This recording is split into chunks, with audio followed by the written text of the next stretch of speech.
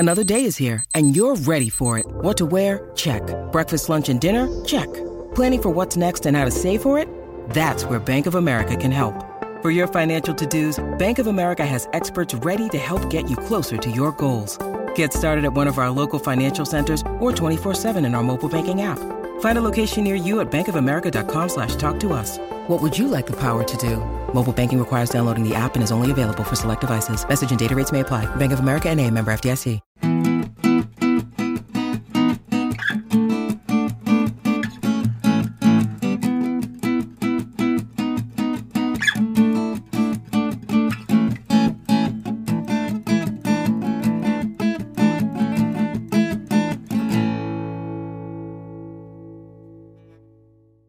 Hello, everyone, and welcome into the Star Wars Legends Lounge, the show that celebrates the books from Star Wars Legends.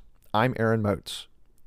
Our journey through the new Jedi Order is finally over, and I can't tell you how fun it was for me to experience the 19-book series again, this time with my friends. Kat, Jay, Matt, K2, and Scott joined me again for a roundtable discussion to wrap up our coverage. For those of you too young to catch our Hollywood Squares references, don't worry. Kat, Matt, and Jay, they didn't get them either. Anyway, enjoy the show.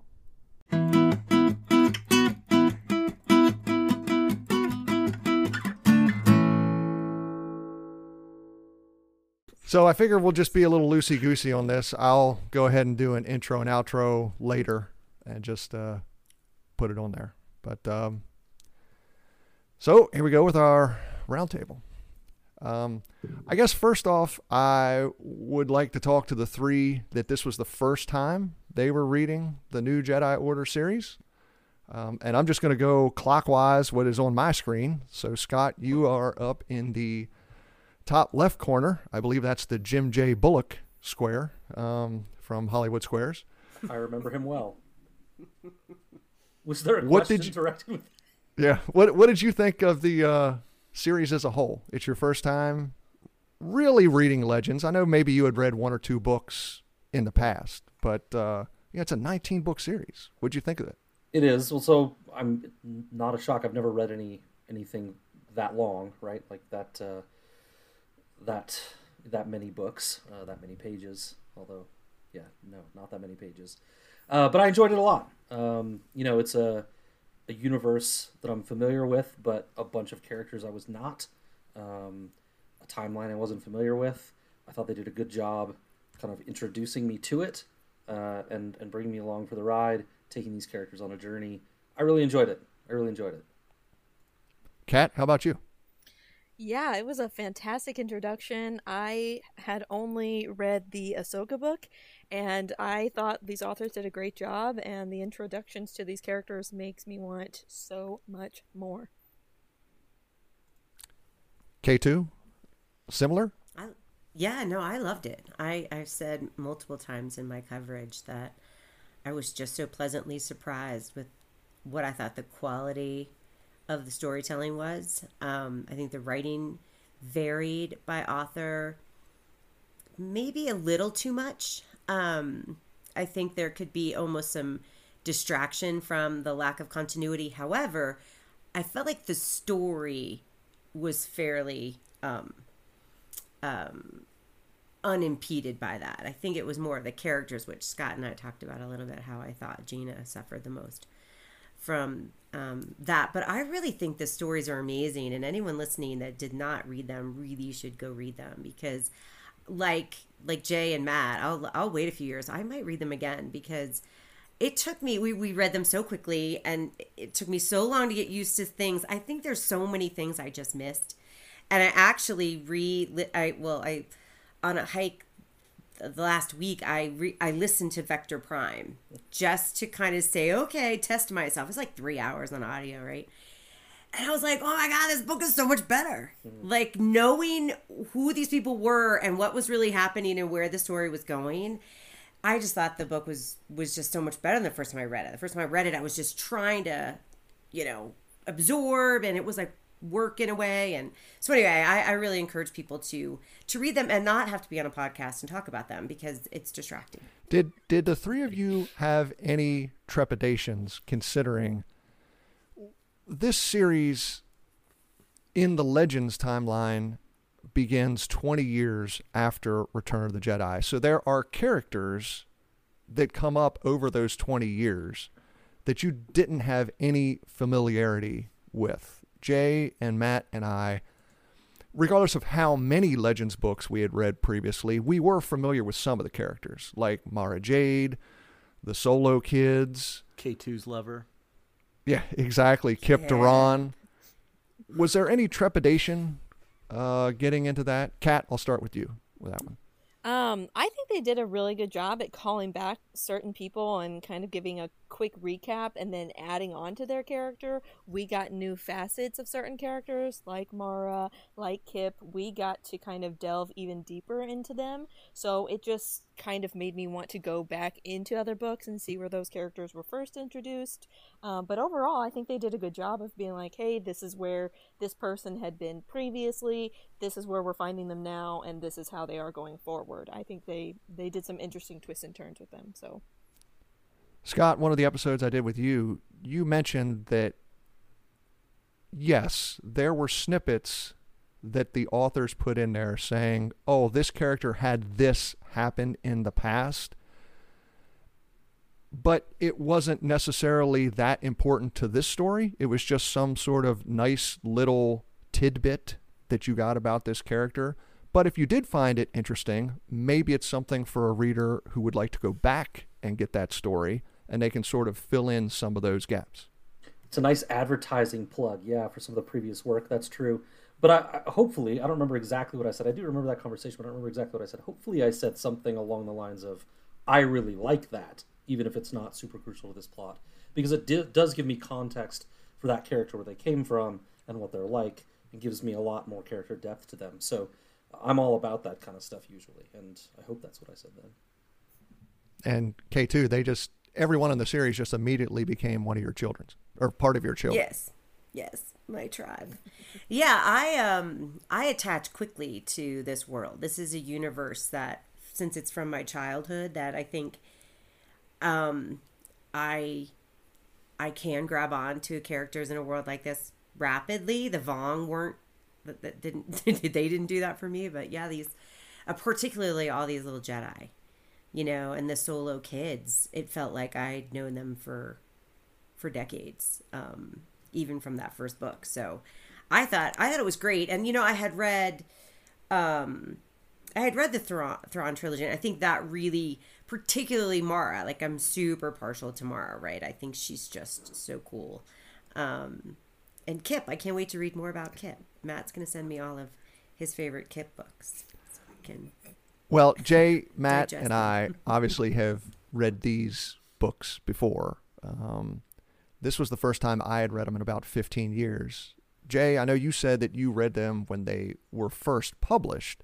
Is this the first time you've read them again since 99 through 2003? I think I read it, after they had all come out back to back, or, I typically, if it's a long series, I'll read like 2 or 3, read something from something else, and then kind of back and forth like that. So I may have done that way back when, but yeah, I haven't touched it really since it really finished. Like I maybe read them 2007-ish, somewhere in there, but I haven't touched them since. So coming back to these, and I've said this a few times while I've been on this, it felt like almost like a homecoming for me, and there were parts of my brain that were going, you remember this? Or when does, you had that with Nominor, when does this happen? I don't remember. I know what happens, I just don't remember where it fell. Or there's a few things that I had pop up that weren't even in this series that I remember from reading this series. I was like, oh, whoops. Matt, when we spoke, you read the New Jedi Order up until the end. So this is the first time that you're kind of in between. You're experiencing most of the series again, but you experienced the last couple books for the first time. Yeah, and it was tricky because I was way behind on the last book, and K2 and Scott's episode came out, and it was so hard to not listen to the episode, but I didn't want to spoil myself, so I didn't, and that was a hardship, you guys. That was a hardship not listening to Scott and K2. How did you do that? Well, Sure. I've got, I'm quite hardy. You're a strong I'm man. strong man. No, and I even had a long road trip during that time too, which would have been perfect to listen to your guys' episode, and I couldn't. Are you okay? I am now. And it was tough because that book's a long book. I think it might be the long. It's either that one or Star by Star. They're the two longest books in the series. I totally agreed with your assessment of it being broken up into two books and making it an even 20. Like, who made the decision? Let's stop it at 19. Split up that last book, make it 20. It just works, you guys. Come on. Well, the books are centered around teenagers, so they want to keep it in the teens. Oh, that's a nice thought. That's why I like SCAD. Go into marketing. That's why I like Bring in SCAD. Completely useless ideas. That's exactly what they thought. Or was that marketing thing of no one else has ever done this, so we're going to do it. Yeah. Yeah. Everyone would think 20. Let's do 19. James Listen can do it. Just throw it all into one. He won't mind. Yeah. So a few fun things, we'll talk about on this roundtable. I know some people have, K2, you threw some suggestions out there. The rest of you, if you got some suggestions to talk about, that's great. I just want to start out. What was your favorite thing in the series? Whether it was a book, whether it was a character, whether it was a moment, what was your favorite part of the New Jedi Order? Scott, we're going to go clockwise around this thing. Scott, you're first. Jim J. Bullock coming at you again. I feel so bad for your young listeners. They have no idea what we're talking about. That makes Justin Paul Lind in the center square. Yeah. I think K2 might be the only other one that gets that with me. Yeah. So two things. So I love the space battles. A lot of them, we talked about this, and you guys talked about this on a lot of your episodes, and I did too on a couple of mine. Some of them are really hard to follow, but the inventiveness that these authors took with these space battles to make them unique. In the end, it's a bunch of Hulk and metal flying through space, firing lasers at each other, but they took care to bring about strategy and plot and movement and tactics in each battle to make them different, and I really enjoyed them. Some of them were harder to follow than others, and we talked quite a bit about that. But I think the biggest thing, of course, is the growth of and death of the Solo children, which I think is probably the thrust of this series, right? And how that was handled, seeing the character growth. I got spoiled for a future event for one of the Solo children, and I'm very frustrated. But but seeing them take those steps of growth was a lot of fun. This series takes place over 4.5 years, something like that, and you see their growth through that time, and it was really fun to watch. We'll go to Soleil Moon Frye in the top square there, Kat. What was your favorite part of the series? That's a Punky Brewster reference, everyone, if you don't know. I knew what that was, but I was like, why is she Punky Brewster? It's Hollywood Squares. I got to come up with people from the late 80s, mid 80s, whatever. Oh my God. If I'm Phyllis Diller, I'm hanging Gotta be Shadow Stevens. Oh, down in the bottom center. You guys might as well be speaking hoping. Like Klingon right now. The biggest thing. Oh wait, wrong podcast. We'll be editing this part right now. There is no center square, but I am going to volunteer to be Paul Lind. He was the greatest center square of all time. 100%. But anyway, Kat, what was your favorite part of the series? This right here, the connection that we're making with everybody is so much fun. But that's also my favorite thing in the series is like the different connections that they make through the characters. I love the interaction between Tahiri and Anakin, and then Tahiri and Jaina. That was a really fun development, and I was kind of yelling along with Scott and K2 at how they could have used that in the last book, and they didn't. Pretty upset about that, but that's anger for another day. But just kind of how, like Scott had said, how the Solo kids and the other young Jedi had developed and how they were able to do that with each other. None of them were able to do it alone. Jason was a little bit alone in the fact that he did it with Vergere instead of all the other Solo kids, but he still needed those connections to be able to move forward and kind of figure out his own space within the books, and I really enjoyed those little moments that we got with each of the characters and those connections that they were able to form. I really got a lot out of that from these characters, and that's what made me fall in love with them so quickly, is I felt like I knew them through their connections with each other. Matt, you're clearly the John Ratzenberger of the group. Clearly. What was your favorite part? Scott's laughing like that's something that I should be ashamed of. Absolutely not. No way, man. Okay. No way. Kidding me? Hey, John Ratzenberger was in The Empire Strikes Back. That's why I put... Yeah, there you go. And like every Pixar movie. Oh. Well, fine. Have you seen Cheers, Matt? Yeah, I John know Ratzenberger what it is. Cliff. He's Cliff Clavin. He's he's the postman. mailman. Yeah. Okay. Yeah. Got it. Yep. Don't look at me that way, K2. I am. We're gonna need That's a list stink eye of right these there. people when we get off this But call. yeah. I'll write them down and then never look them up. Guys, I agree with everything. I loved reading about how war and conflict can change people and change their relationships with each other over a period of time.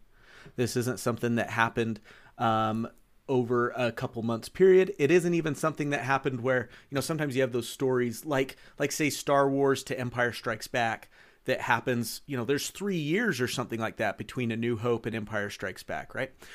This was, you very carefully tracked the progression of these characters and their relationships with each other over a 4-year period, and how they responded to things. You saw how Kip Duron changed. You saw how Jason changed. You saw how Jaina changed. And that to me was the most fascinating part of this book, was seeing how they respond to conflict and how they end up evolving either to survive or to thrive. I'd be really interested, K2. Was it interesting to go back and see Jaina of Vector Prime, see Jason of Vector Prime, see Danny Kui of Vector Prime, knowing what you just read in The Unifying Force? Yeah. They're so cute and little. They felt like Romper Room, like playing in their planes instead of like being these, leaders in a war. Battle hardened. Yeah. It felt more. I don't know if you remember in the last roundtable, I was talking about how I expected these books to be a little lighter and a little more playful, and that's until you got to Chewie's death, some of the stuff in Vector Prime was like that. It felt very kind of like with the kids, light and playful, and the mind meld and whatever.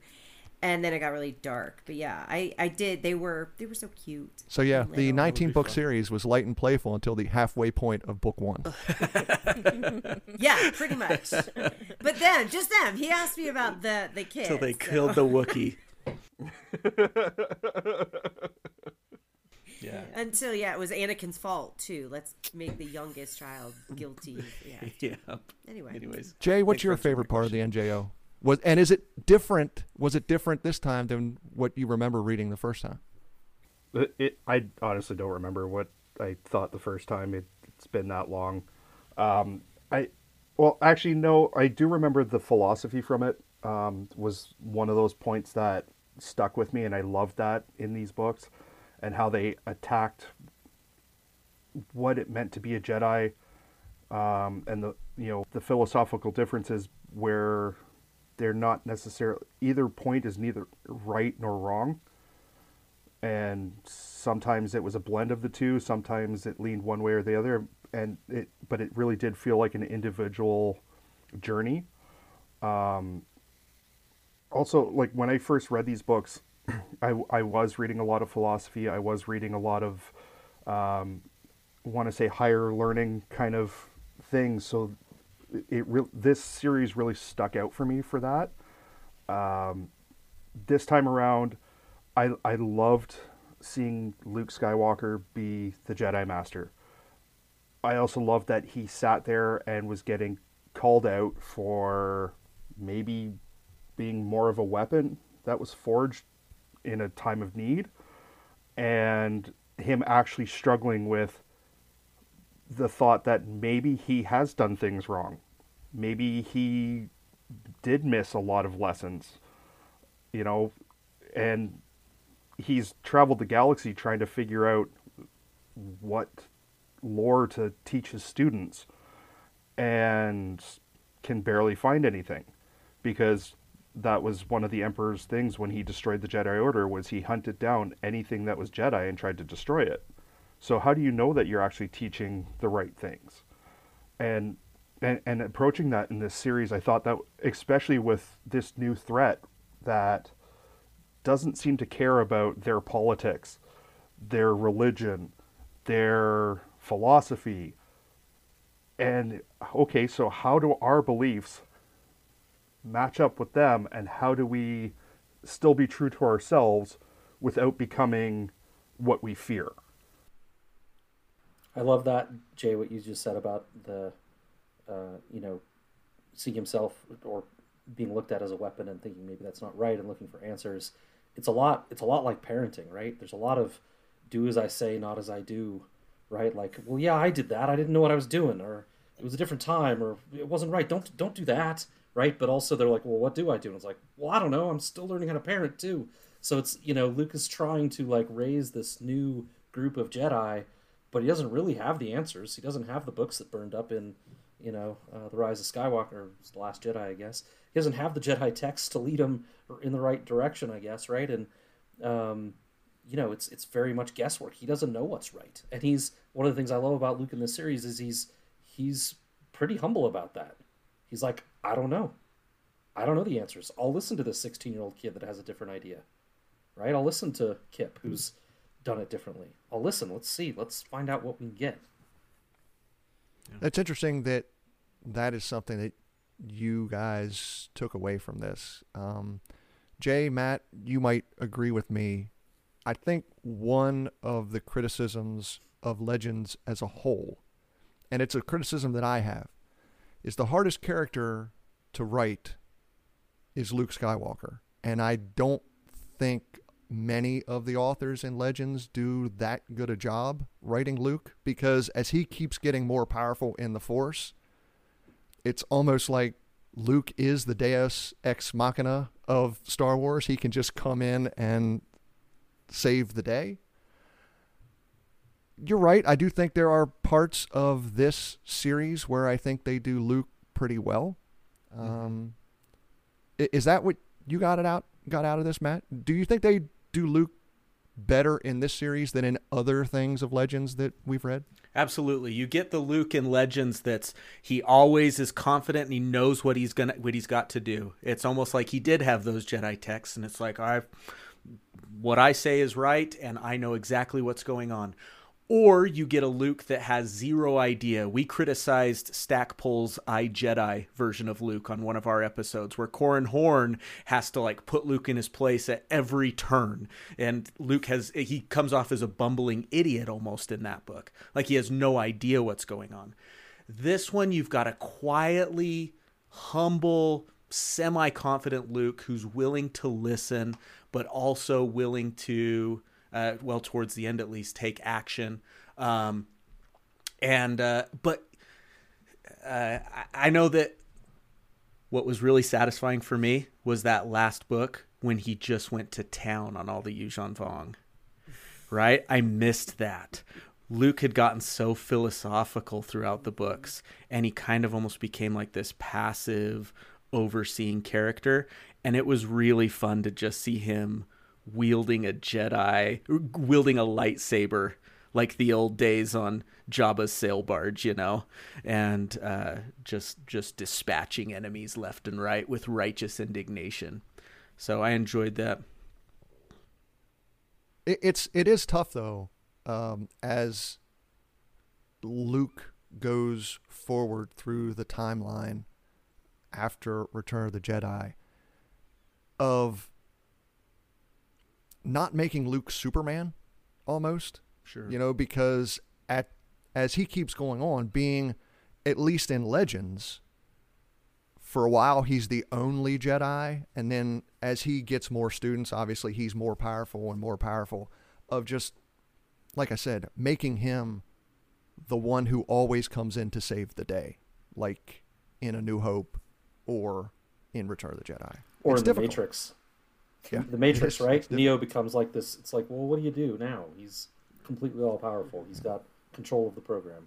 You announced, Aaron, that you're covering in season 4 of the podcast, the Jedi Academy trilogy, which I know isn't one of your favorite series, but I'm interested to see, as you look back on that, how Luke's written and your thoughts on that. So I'll be looking forward to that one. It's towards the end of the season, right?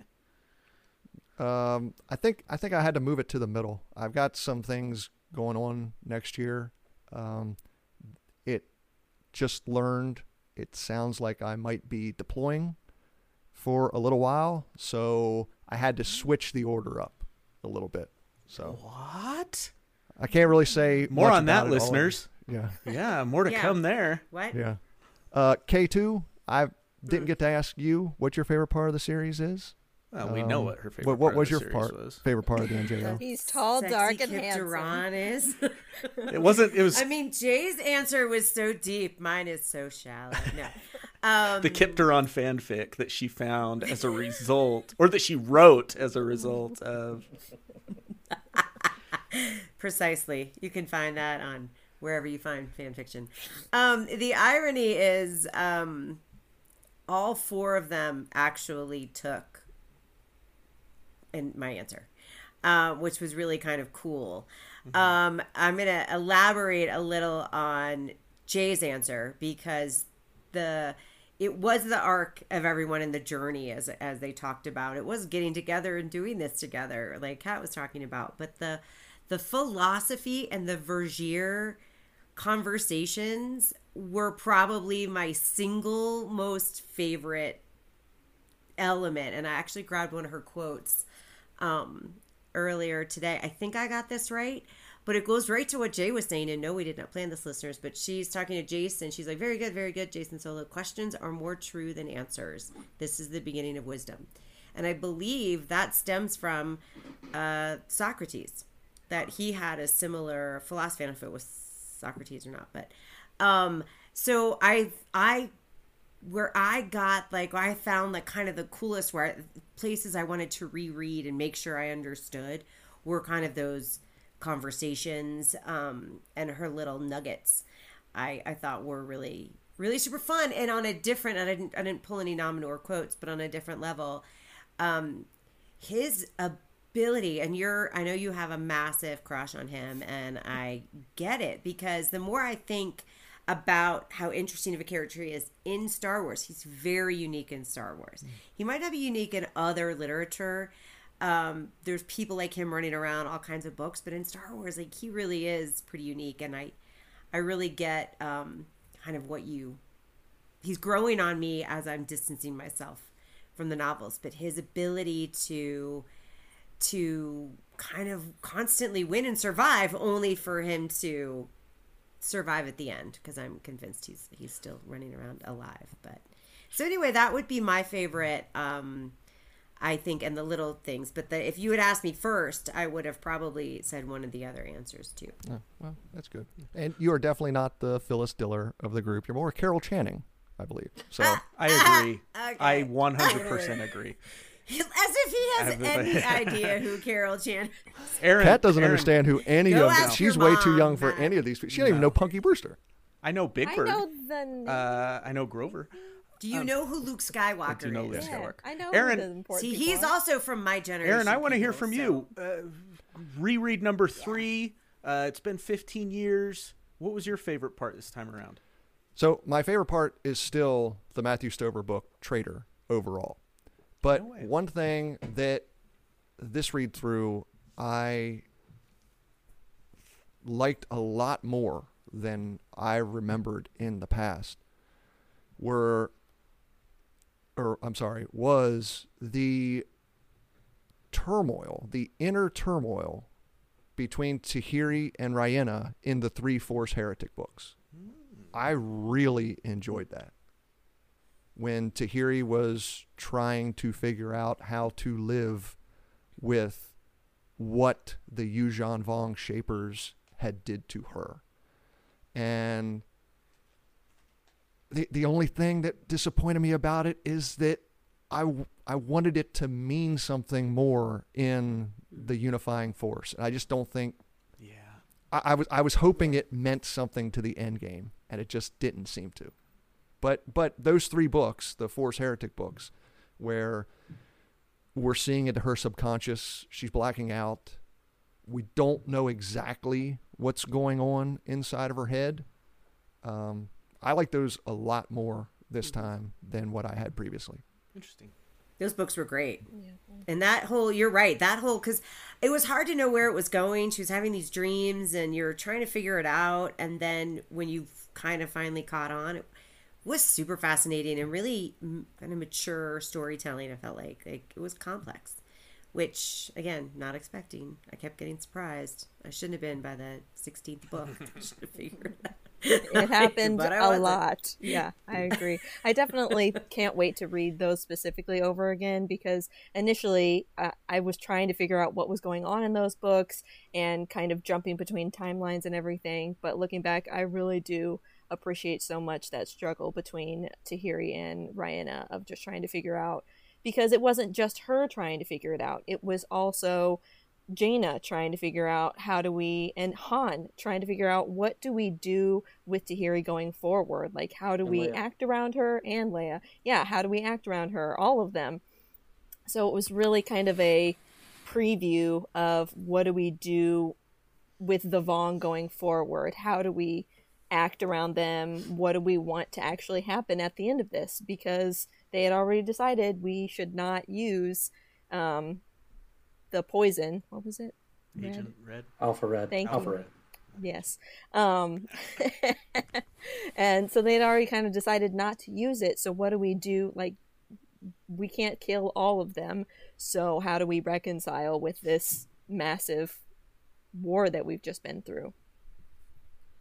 Yeah, I agree. It feels like it was a great journey. The psychology of the 2 personalities fighting and resolving to kind of share was very fascinating. But it felt like plot-wise, there was more meat on that bone, right? To give her something more momentous. She did a lot, right? Of like, I speak their stuff, I know their stuff, this is what they're saying, this is what they're doing. But some sort of plot moment where that decision that she made to share the space really turned something major, right? Yeah, she pointed out Nominor and said, hey, there he is. Yeah, That was culminating too, right? Yeah. That was one of those things that I wish had happened slightly earlier in the books, because I feel like, I don't know this, but I remember back when this happened that the authors for at least the first half of the book did a big sit down, kind of plotted things out, and I feel like the second half of this series really lost that. And I feel like if Tahiri's books happened maybe a book or 2 earlier, they would have had that room at the end to put that character moment in where it really did mean something, right? And I feel the same with Zanama Sikot. I feel like it came in at such a late point that had they even started dropping hints of that earlier on, it really could have made a much more significant impact into the characters in the story and the potential outcomes. But I feel like they just kind of were like, oh, we just need to shoehorn this in right at the end. And we ended up getting gypped of things like Tahiri's revelation. I've always wanted to ask some of these authors,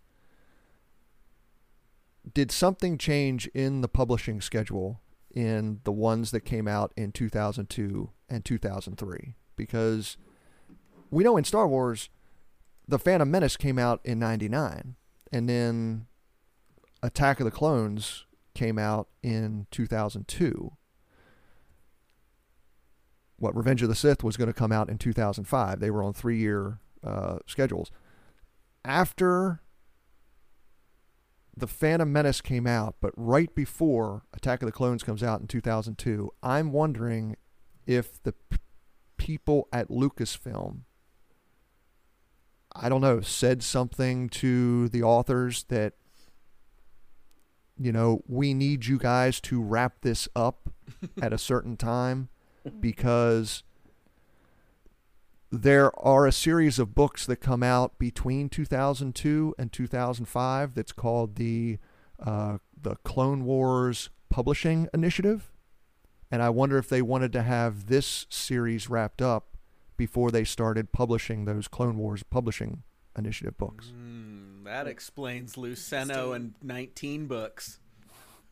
Maybe. I don't know. I could just be throwing something out there. It may have no bearing on it at all. It just, I agree with Jay's, what Jay is saying, that it does seem that at least the last 5, 6, 7 books, from what was built up before, it seems like those books end the series fairly quickly. Correct. In a lot of pages. It's not like they were short. Yeah. Like, it still was 600-page, I don't know. Well, because they started the last book with a totally, a new conflict almost. It felt so strange how they started that book, because I was like, okay, let's get that wrapping up action. And that didn't happen until the last 200 pages. It was so odd, their pacing. It was weird. That last book, honestly, was... Of the 4 I did, was I think my least favorite. I think it had some awesome moments, but it was very disjointed. It felt the pacing was off in that book. It's a story, yeah. I still think you could add. So the book was around 525 pages or something like that. Yeah. I still think you could add about 150 pages, slice it in half, and then you got books 19 and 20 where they're at about the same page length that most of the books in this series are, of about 325, 340 pages. Or they could have just edited the front half of that book. I'm trying to ask the question, why they need the whole hostage story at all. Exactly. I thought that was... I'm not sure... Trying to think. Well, what did that do? Right. Is it... I mean, we got Paige, it's only been 3 weeks since I read it, but I've forgotten already. We got Paige and the other guy who were there and then rescued and then unrescued and then re-rescued. But again, they were only just important in that book. Otherwise, we hadn't heard about them. So, nothing. And meanwhile, there's a lot of things that were really big in the first books of the series that were completely kind of forgotten about later. After Alston's series, they made a really big deal of talking about the new Rebel Alliance, right? And what kind of ended up happening with that after Alston's books? Nothing. They didn't really talk about it ever again. And it was this big, huge deal. We're going to be the Rebel Alliance reborn. I think they mentioned it a little bit in the very last book, and they were like, yeah, see, we did stuff. Yeah, look at us. Nothing. I guess the only thing I could think of about that is they formed that Rebel Alliance when the New Republic technically was still around. And then eventually they reformed the government into the Galactic Federation of whatever it is. Blah, blah, blah, so maybe they figured with the whole brand new government, they didn't need the insiders anymore. Are you referring to the group Wedge built with the insiders? Yes, and at Borlaeus. At Borlaeus, yeah. So we could nitpick things all over the place in these stories. Let's do that. Let's spend the That's rest of fine. the time Absolutely. That's 100% fine. I'm just kidding. I don't have a problem doing that personally, but I do. Let's just narrow it down to one. If there is just one part of this series that you could change, or that you would ask one of the authors, why did you do this? What would that be? Let me start, since I'm kind of throwing this out to you guys. I've said my biggest issue with the series is Zanama Seacott. I would just like a little bit more of an explanation as to why the planet, I guess first off, how did it become conscious? And secondly, in that last book, how did it really turn the tide of the war with the Yuuzhan Vong? I'm still not 100% sure what its importance was, other than to sort of show the Yuuzhan Vong, this is your history that you've forgotten.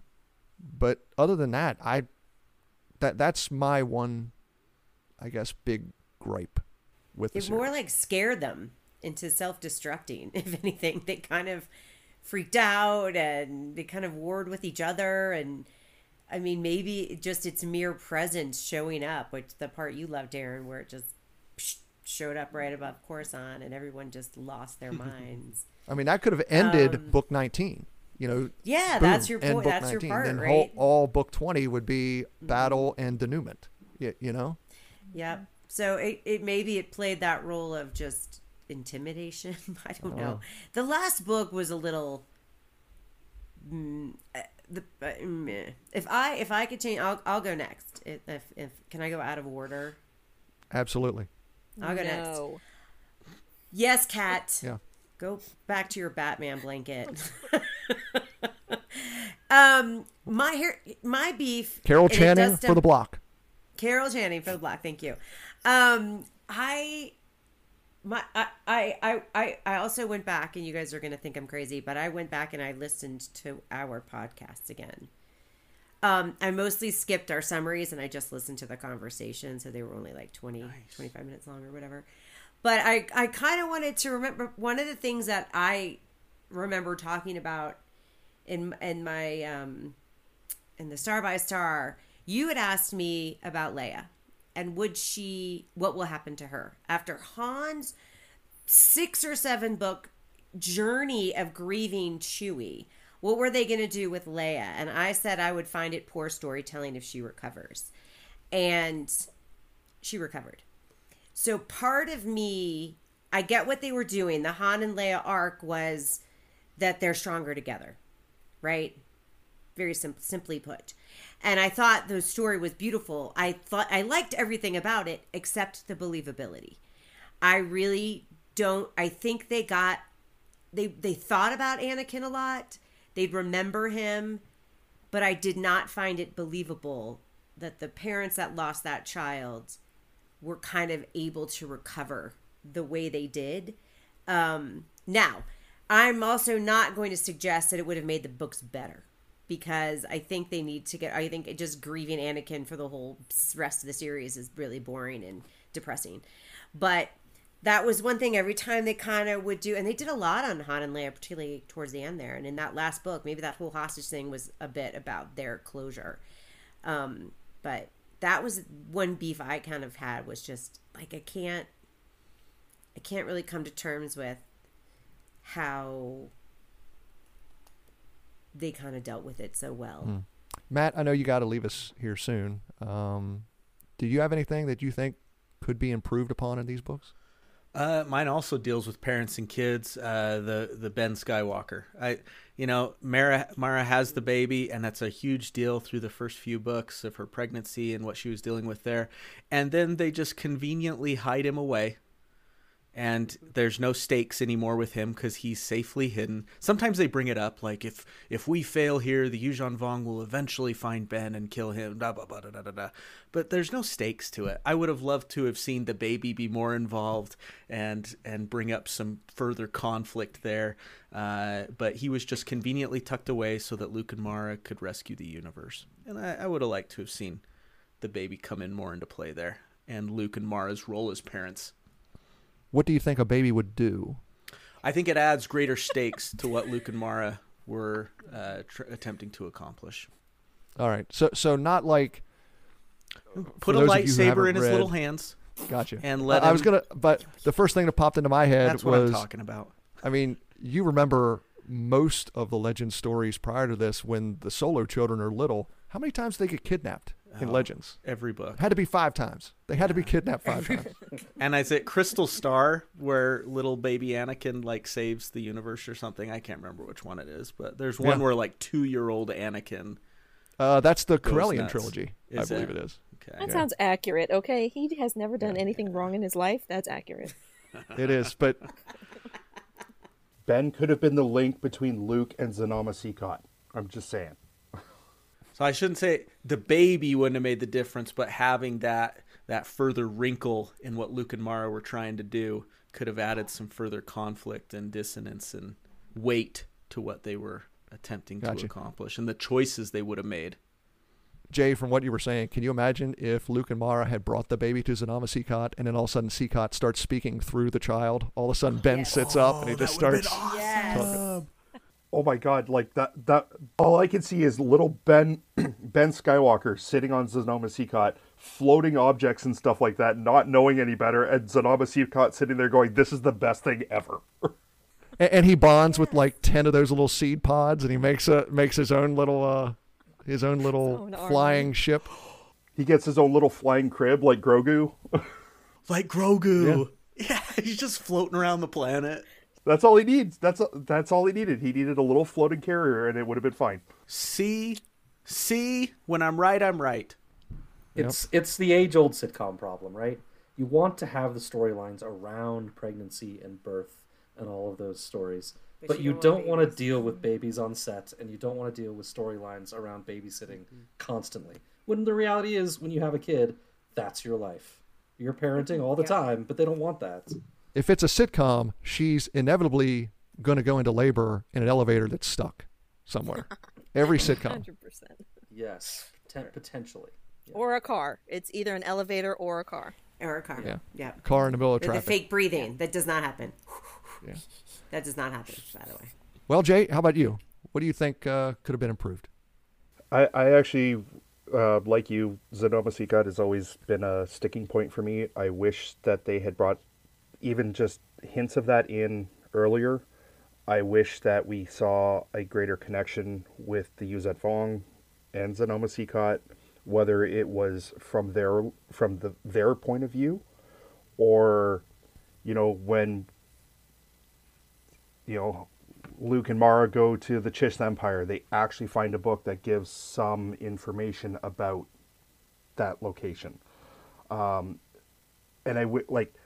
they made a big point of they were under the Imperial Palace, the former Jedi Temple, and there was that Force Wellspring. Even if Luke got a vision there about Zanama Seacott, I just felt like it was really shoehorned in, and I wanted more connection between that particular plot point and how, why did they get rid of the Vong? Did the Vong turn on Seacott? What were the Vong trying to, with all their modifications, trying to capture something that, we find out that the Faroans and Seacott live in a symbiotic relationship. Were the Vong trying to recapture that by amputation and putting new limbs on? I felt like that needed to be spoken about a bit more. An entire book from the Yuuzhan Vong perspective would have been interesting. And there's your 21st Would have been book. super cool. That Jedi Temple on Coruscant was another lost opportunity too. It was kind of a thing they just kind of glazed over. The Lord Nyax storyline is the most random thing. So weird. It makes me the so New Jedi Order. angry. Just So weird. completely random. So weird. Cool character, but just random, but really in the wrong place. Yeah. And just a waste of time. We did not need any of that. I don't think it furthered anybody's character, really. I'm sorry. But because, like I said, I thought it was Jason or something. It was not. I was upset. Right. It's almost like they were trying to bring in a lot of call out a lot of the old Legends storylines and everything, and they needed to get that in somewhere, that stuff from the really weird expanded universe books. And so they got it in. I mean, the amount of times they actually ended up on Coruscant when it wasn't in their control was kind of like, okay, this, if you're this able to get onto the planet, I'm sure you could do something a little bit more productive. Kat, I'm assuming you wanted to see more tonsil hockey in the stories. 110%. Always a fan of tonsil hockey. Very little too. For sure. That phrase. I'm aging myself with that I was reference. about yes, to say but- that age, buddy. But it Is was that something they do on Hollywood Squares? I don't know. The X-rated version, maybe. Sorry, Kat. No. It's definitely that, but it's 100% always could use more romance. I think they did a pretty good job with the characters that they had. The Jason and Danny quote unquote romance, I'm not even gonna stretch as far as to call it that. That was a little bit shoehorned for me. I think they actually did a good job with Jason and Jag, and while I don't like that they ended the series not together, it makes sense for both of their characters, so it was fine. And we got a little bit of the puppy love with Tahiri and Anakin, but really I think the story was lacking like a head of the overall plot. Like you had said, Jay, it felt like they had somebody, like they had done a round table, they had had a conversation about those first probably 6 or 7 books, and then somewhere in the middle they were like, okay, we're just going to write our own books and we'll show up at the end and we'll have a party and that'll be fine. So we didn't get like Tahiri. We had all of that buildup, and then she pointed out Naminor and that was done. We had all that buildup with Jaina, so much buildup with Jaina, and then she was paralyzed at the end. I don't understand how you could be the sword of the Jedi and she didn't get to do like hardly any battling at all. Not to mention, even before she had been paralyzed, she was kind of being knocked around the room. Like Luke and Jason were actually able to fight, but she wasn't even able to fight. She was just trying to stay on her feet half the time. So it just felt like they did not have somebody at the head of that plot line saying, these are the points we need to make sure that we are hitting throughout that story, and so that we can keep that cohesive momentum going. They just let each author make a decision on, I want to put Leia and Han in a hostage situation at the final stage because I can. Or I'm just strange things here and there that they could have streamlined, I think, and given us more of those character moments and given us more tonsil hockey. Dang it. All right. I really appreciate you guys doing this for me. And before we let Matt go, I got each of you a gift. I want each of you to show everyone the gift. Well, Matt, we'll start with you. What was your gift? My gift was, actually it was a scholarship for all of my kids. So yeah, because I am that wealthy. Did he get that for all of you too? No, it was just me. Oh, okay. I guess he likes me the most. Exactly. Hey, this podcast does get me $20 to $25 a month. I mean, bro, I will be able to get your kids into college someday. Maybe in year 3568. Okay, I'll hold you to that. I got the book Honor Among Thieves, which I've started reading. You can see I'm not too far into it yet, and I'm loving it so far. So tell me about this one, Aaron. So the reason I picked that for you is you said that you were slowly bringing back or slowly recollecting your Legends books. Mm-hmm. That is officially the final book published in the Legends storyline. Wow, I didn't know I think there were a couple other you. children's books that came after that, Sure. and there was one other book published that was supposed to be Legends, but it's now considered canon. It's that Luke Skywalker book, Heir to the Jedi. Oh, okay. But it was supposed to be a part of that 3-book series. The one that had Leia, Razor's Edge, Han with Honor Among Thieves there, and then Heir to the Jedi with Luke. Gotcha. So that is officially the last novel published in Legends. But is it the last in the timeline, or is it No. last? It takes place between A New Hope and Empire Strikes Back. It's got some great Han and Leia interplay back when they were just like super flirty with each other. So fun. We're gonna have to read all these books and then mail them to each other. And the cool part is, it's a heist. It is. It's a heist book. Oh, fun. So much fun. For people who like heists. Yep. It's great. Friends, I've got to drop. Yep. This was a blast. I will listen later, so be careful what you say. Because I will find Thanks, you. Matt.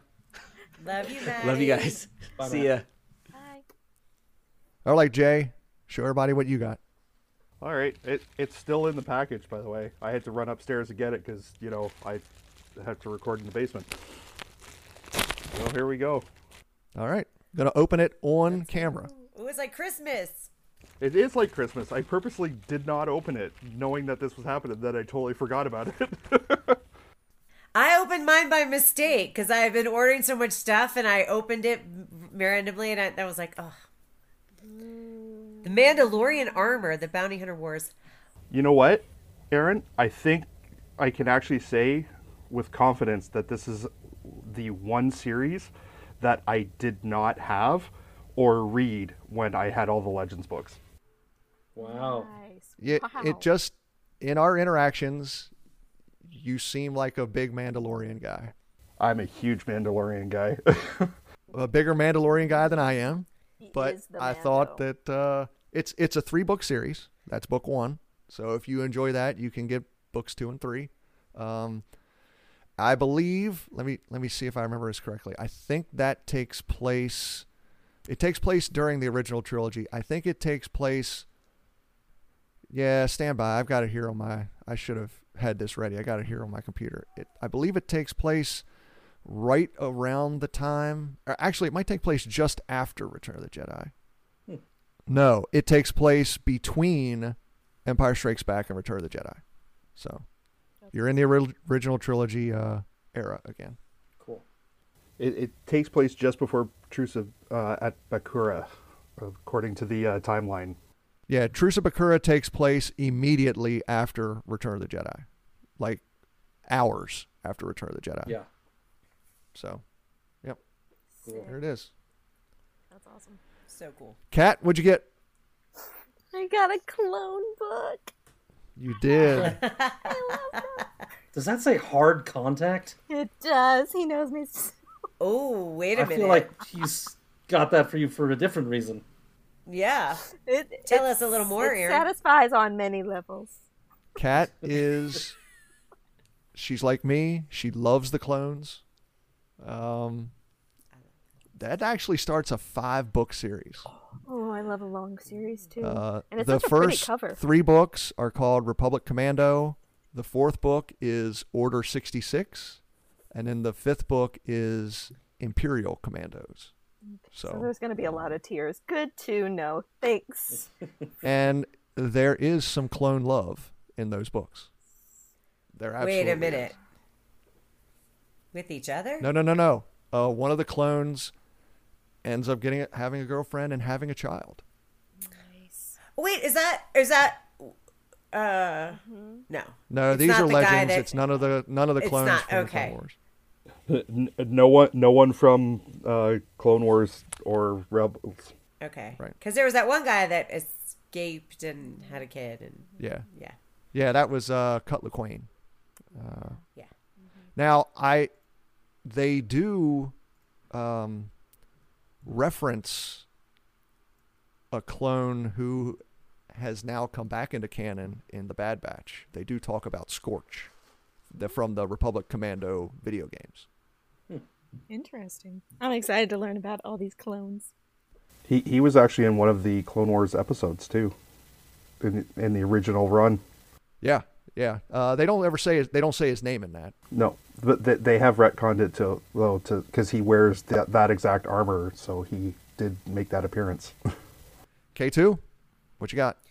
Ooh, I got Dark Disciple. Yep. So you got the one canon book that I sent, but so the thing about that book is, when the Clone Wars ended initially, they had scripts for 2 or 3 more seasons.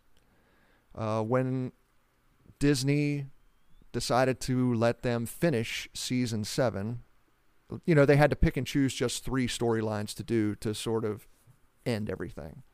So that book is based off of a 4-episode arc that, was supposed to be, I believe, in season 7 originally.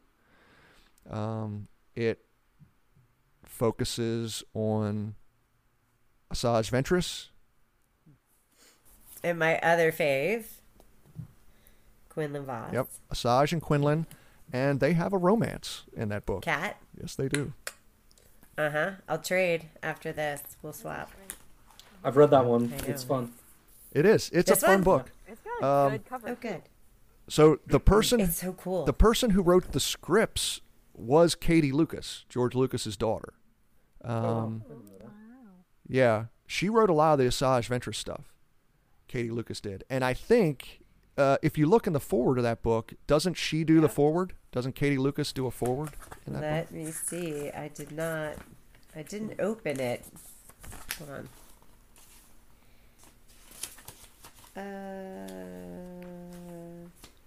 She does. Yeah. So Cool. Asajj Very was cool. She really loves Asajj Ventress. She really does. Well, her and I have that in common. Thank you, Aaron. Very welcome, Scott. Yeah, I haven't looked yet either. I opened the top of the package to see if it was a Christmas gift. Saw it was a book, and so I know it's a book, but I didn't look at it yet. Ooh, Betrayal. The beginning of an epic Star Wars series featuring the new heroes of the Jedi Order. So that's book one of the Legacy of the Force series, It's a great series. and it is the Jason Solo series. Oh, his face. And it's Alston. Alston's back for this. Yeah, I think there's 3 authors in that series. It's 9 books. Justin knows where it goes. You may know where it goes since you said you got something spoiled for you. I did. But I was going to read that this year, that series. But if I happened to get deployed, there was no way I could do a 9-book series. So I just had to. I've moved that to 2025. Sounds like you might just need to invite us back for that. We've done 19. 9 would be easy peasy. Well, what I was gonna do is, if Jay wants to, he and I can do that 3-book series. If you want to, you and I can do the Republic Commando series. Stuff like that. Scott, in a year, if you like the Legacy of the Force series. Sorry, I can't do it this year. I just can't. Invited him to do 9 books. He was like, come on. No, not that. What I was thinking is, because it's 9 books, I was thinking that maybe dropping in like every 3rd book. Oh, yeah. Like book 3, book 6, and then book 9 at the end. But it's the Jason Solo / Jaina Solo / Tahiri Vela series. Okay. Nice. Yeah, we are going to have to pass these around, y'all. Yeah. We're starting a And- book club right now. This is what this has Sure. been all leading up to. Justin, have you read the Legacy of the Force? I have read the Legacy of the Force. I really, really enjoyed that series. So yeah, I would happily cover that. I would happily read it. I would, I'd happily do the Mandalorian armor one too. Sure. There's 3 big series in Legends. New Jedi Order was 19 books. That Legacy of the Force series is 9 books, and then there's one other 9-book series that comes after that called Fate of the Jedi. I think I lost out in Fate of the Jedi. I think I read about 3, maybe 4 of those books, and then I was out. I'm wondering if the way the Ahsoka show ended season 1, if they aren't maybe doing something that happened in the Fate of the Jedi books. I could see it. I don't know if I want that, because I'm not the biggest fan of the villain of those books, but it almost seemed like maybe they were going to do that. I do know what you're referencing, because I did have to look that up. Time for a break. When we return, we'll answer 2 emails from listeners who wanted to weigh in on our coverage wrapping up the New Jedi Order, and give our final thoughts on the series and the experience of reading these books all together. I'm Aaron Motes. Stay tuned. You're listening to the Star Wars Legends Lounge.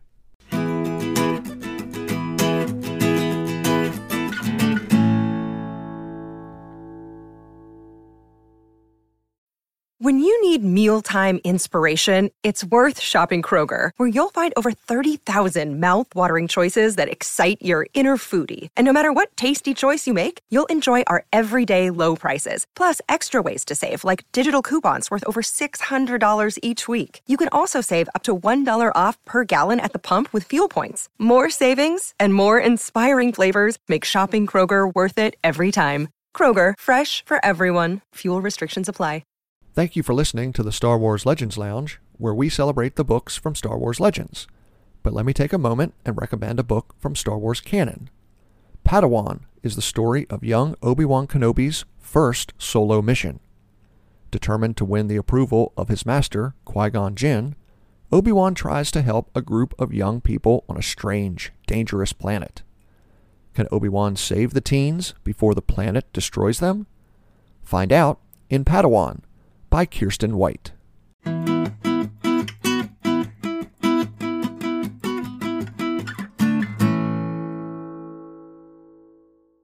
Welcome back to the Star Wars Legends Lounge, the show that celebrates the books from Star Wars Legends. I'm Aaron Motes. My co-hosts and I continue our roundtable discussion, wrapping up our coverage of the new Jedi Order.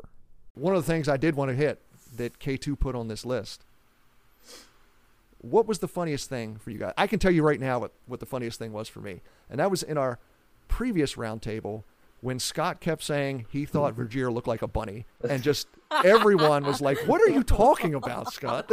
There's no description of Vergier as a bunny anywhere. Yeah, no. That's good. I just could never put it together, and all it took was someone sharing, I think it was Jay, sharing an image with me to put it firmly in my head. I still can, it's hard for me to imagine the leg thing, the introverted leg, or the inverted leg thing, but they kept using the adjective avian the entire time. Yeah, I mean, I know. every time they talked about her. I know. An I just kept imagining this tiny little creature flopping around. I don't know what to say. It was, yeah. I loved K2 falling in love with Kip. That's always fun. I'm here for the love. Clearly, that's the theme. But also how upset she was with Vicky Shesh and just how much.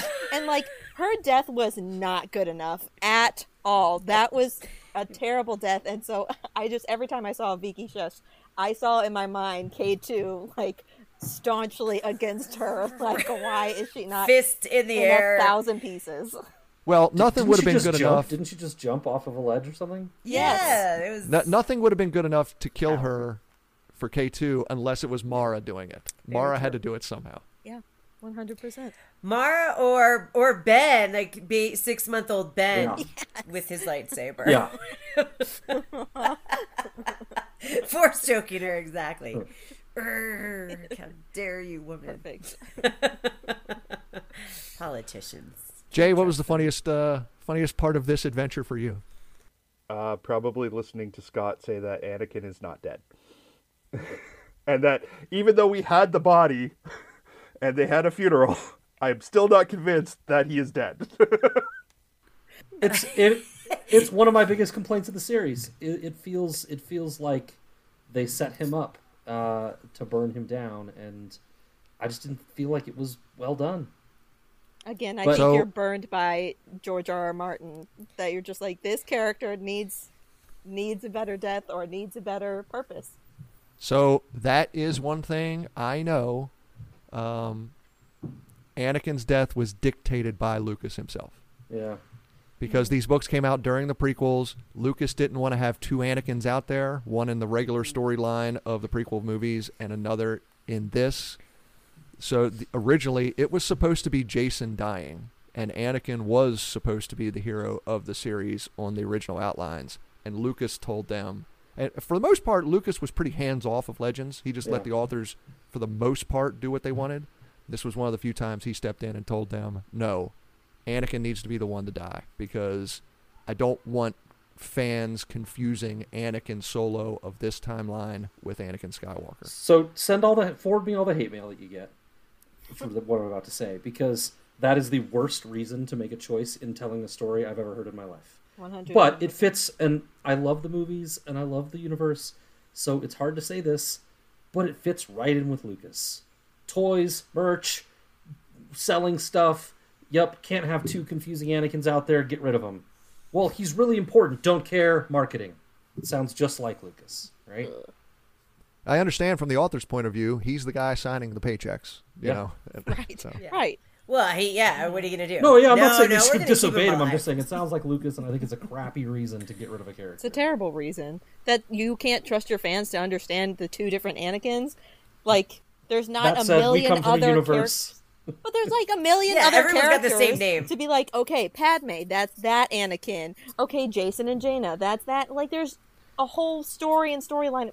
Whatever. You could go on and on. Well, because it was, yeah, I don't know. It'd be easy to distinguish. I think it's Scott's point's interesting though, just how it you don't want everything fed to you. You don't want to guess everything that's going on. But there needs to be some narrative sense sometimes. And I don't know that I had a lot of trouble with it narratively, honestly, because sometimes, in life, doesn't matter where your story's going. If it's your time, right? But it did, when you go back and you kind of look at what they were doing, it did feel a little disjointed. Yeah. But the good part about it, it was super shocking, right? It really did.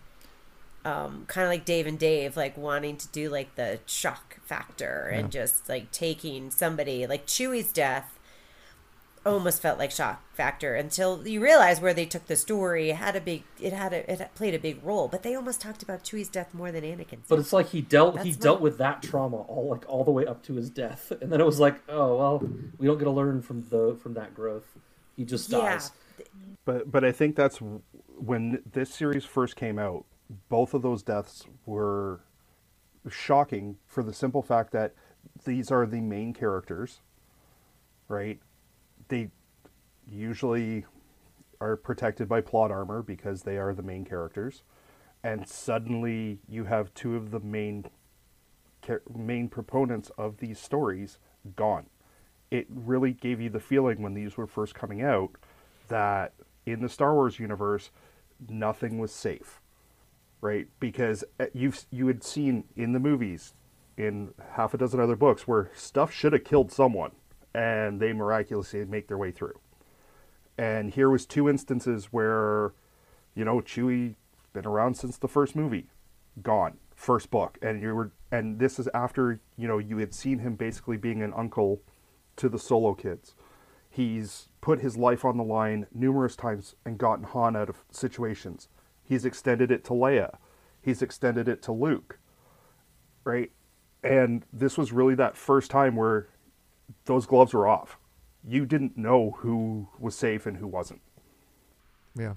I think them establishing that message with Chewie makes tons of sense. I agree with at least that half.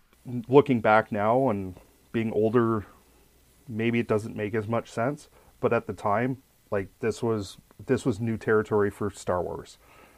Right, like this, and it really you didn't know, like this is the new Jedi Order. We're talking about all these brand new Jedi, and we talked about it in one of the other books where they listed like, oh, these 20 Jedi. Here's his name. He's dead. Anakin was really one of the only ones that we got a lot of background to, and we felt connected to.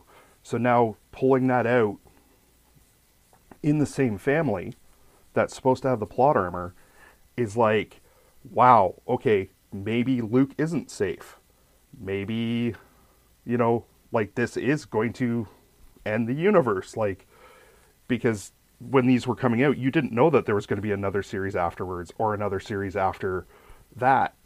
It almost felt like they wanted to go out with a bang and everything was off the table. Yeah, there are good points to it. I agree. I mean, it also happens at a very interesting time of the books, right? It's kind of like right in the middle, and it kind of shifts almost all the main characters' perspectives on their ear, right? To make them deal with, this changing universe in a different, with a very personal level, as well as this military level that they've been doing already. They've been dealing with Chewie as well, but this is kind of a whole new level. So it makes it does raise the stakes for those characters. It raises the stakes for the readers as well. It just felt to me that narratively, what they were building towards, it didn't make much sense the way they did it. But I agree with you that it does add quite a bit, right? It adds a lot of flavor. It adds a lot of stakes. But then, like, and it you gives said, a lot of the other characters things to do with. Mm-hmm. They didn't focus on his death enough. Almost like Jason and Jaina had a bit to kind of conquer, but Luke or Leia and Han didn't talk about it together very much. They had a conversation, and then more so they had memories within their own narratives, but hardly talked about it together at all. Like you said, They mostly dealt with it separately. Yeah. Yes. And then Right, and I think like Tahiri and Jaina's were the best, purest, realist responses to Anakin's death. Absolutely. You know, it really shook Tahiri, and it really shook Jaina. She was all over the place, especially in her book, right? And it was great because that's what happens, right? You are disjointed, you lose control, you become unrecognizable. They dealt with it in this series with Han's reaction to Chewie. Right. And yet I felt like it was, he doesn't have the same reaction at all. no. And I like I said, I appreciate that. I think they were attempting to make the Han and Leia arc as a couple. They used it for that purpose, but it just wasn't a believable exercise for me. I mean, unless you just argue that they're still in shock 2 years later, which is certainly possible. what I remember is that Han, while Chewie wrecked him, he saw that Leia needed him to be strong, right? And so he was there for Leia to try to keep her head above water. And people do that sometimes. They somehow bury their own grief to help someone who's grieving even worse. And I feel like that's kind of what Han did. I think he saw her kind of try to do that for him, even though he ran from it. And I think he's kind of trying to do... I didn't think they handled it that badly. You know, I don't think you ever really recover from something like that. But you also can't write, 9 books of them just grieving because no one would read them. It'd be very depressing. But I get what you're saying. It wasn't handled perfectly. It's pretty hard to handle in a novel like this. But I think I understood what they were trying to do. That by figuring out through Chewie's death that they can't do this apart very well, that we're supposed to just kind of believe that if they're really there for each other, they can do it together. And you're right. I don't think they executed it super well, but I think that's what we're supposed to do and supposed to think. That is their clear intention. Yeah. I didn't believe it. So that's all I'm saying. But they did. They gave us, 4 books of nothing but Han being like crazy grieving. At least. Yeah. For Chewie, yeah. They could do that, but they couldn't do Leia having a couple chapters. I mean... Well, I mean, to be fair, just in the Star Wars universe, Leia didn't even grieve when Alderaan was blown up. Oh, so she's soulless. That's true. Yeah, she's got no soulless. You're right. Good point. Just putting that out there, but then she turned around and comforted Luke, who lost, Ben after knowing him for a couple of days, right? His karate teacher. He had known for a couple of days. His 3-day karate teacher. Fair enough, Jay. Yeah, I get what you mean. I think Leia has a history of burying her grief for duty as well. She gets thrust into a lot of stuff. But in this case, though, it was a little different. They thrust each other, bad use of words, they thrust each other together, right? And focused on that instead of work and running the entire galaxy. But I don't know. I believed it some. I don't think it was perfect. Yeah. Scott, you said earlier on one of your favorite things about this series were the space battles. Do you have a particular favorite battle or favorite scene or favorite sequence in these stories? Borlaeus, the space spear. Yeah, I thought it was awesome. That whole battle really worked for me. I liked what they did with the gravity wells and the Lusankia. Lusankia, however you pronounce it. Kind of being that's big. sacrificed. That Superstar Destroyer is big in the X-Wing novels. Okay, but it's kind of sacrificing it and the general inside that they make to look like an incompetent guy who we later learn gets promoted for his work there. Do you remember he comes back? He comes back in the very last book, and he's a general. Yeah. We learn he gets promoted for what he did there, which is cool. And all the stuff Wedge was doing to lead up to that, right, and prepare for it. I really enjoyed all of that. So that was the second of those 2 books. I can't remember what order it is. One's Rebel Dream and one's Rebel Stand. I think Rebel Stand is the second. Rebel Stand, right? Yeah, I believe. Yeah. My favorite thing in any of the battles is from the first one of that, the Rebel Dream one, and my favorite of the space battle things, and it's when Wedge and Tycho are talking, and Wedge's wife Ayala, when Wedge says that we had already hit them with the rebellion, and Ayala asks, well, what are you hitting them with next? Are you going to do this? You going to do that? And Wedge goes, no, we're going to give them the Empire. Mm-hmm. That's still one of the lines in these stories that gives me goosebumps. And what did they hit them with? Yeah, that's fantastic. What did they hit them with? Well, the Empire, an orbital bombardment. They take their superstar destroyer, Lusankia, their other star destroyers, and they just start blasting the planet. Yeah. Anyone else have a favorite space battle, space scene? The Lusankia going up it and looking like a lightsaber. Oh, what? Scott's favorite part too? Yeah, Lusankia turning into the spear, and then no, just that giant lightsaber in the sky. That visual, I need that picture. I liked when the Remnant would be involved, like the Empire. I thought to me that was one of the best surprises of the book. With was Pelion. Pelion was one of my favorite characters. Cool. It shocked me, right? And I loved that whole story. I loved kind of when they would show up. Maybe it was just because I knew it so well. Like it was like I don't know. I really liked some of those. I can't remember like the names of which was which and where they were, but there was one. I don't remember which book, but it was when Luke tripped over them and they were going to find Sonama and they were getting the crap kicked out of them. Oh, and they kind of saved him. Yeah. I don't remember when that was, but and then when Jason kind of stepped up and got them to, participate, and Han and Leia had gone to see them. I don't know. I really liked those scenes quite a bit. They broke up the Yuuzhan Vong because I think I really liked the Vong by the end of it, but they were kind of one note often, and so it got a little. Sometimes their stuff could get boring for me. Well, they definitely were in the first half of the saga. Yeah. Definitely up through Star by Star. I think after that, you start to see them describe different factions within the Vong. Mm-hmm. And that's when they get a little more interesting, I think, for most people. I'm not going to sit here and say that the Vong are some of the best antagonists ever written, because they're not. I just think there are some aspects to their story that are interesting, and Nominor being my personal favorite. Love everything about him except for the last 2 pages that he's in the last book. It's not the same character, those last 2 pages. By the end, I really liked Harar and I really liked Nin Yim.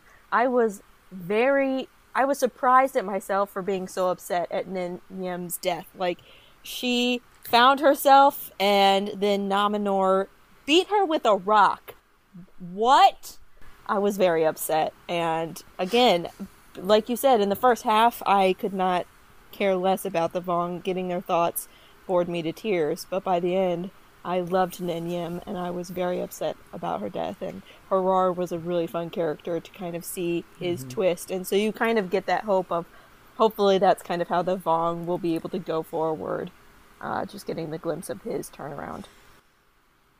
Okay, another category. Best or worst, let's just say most memorable death in the series, whether it's best or worst. What was the most memorable death for you? Scott, I think you said it was Shadao Shai. Was that right? I really did like the duel with Corran Horn and Shadao Shai. I like that one a lot. I really like, I just mentioned the spear through space, the gleaming lightsaber stabbing through the... That took out Sulkang La, Savon La's dad. Yep, correct. I really liked Miko Reglia's death. You asked for one. I'm giving you several, I guess. And to be honest, Chewie's death was as terrible as it was. It was fantastically written. You can see the image almost with this planet colliding into him. I almost imagine the planet hitting Chewie first. You can Google it. There's images out there. Yeah, I believe you can that. Google image or look for Chewbacca's death in Google, and it's what you're looking at. He's standing there on the planet, his fists are raised, and it's this fireball coming down at it. Right. It's a fantastic death and heartbreaking, but a really good death. So I guess I'll go with Chewie. But there's several good ones. Chewie's will forever be burned into my brain because the first time I read that, I was in stunned silence, and I probably reread that death several times because I did not believe that happened. This was Star Wars. Chewie doesn't die.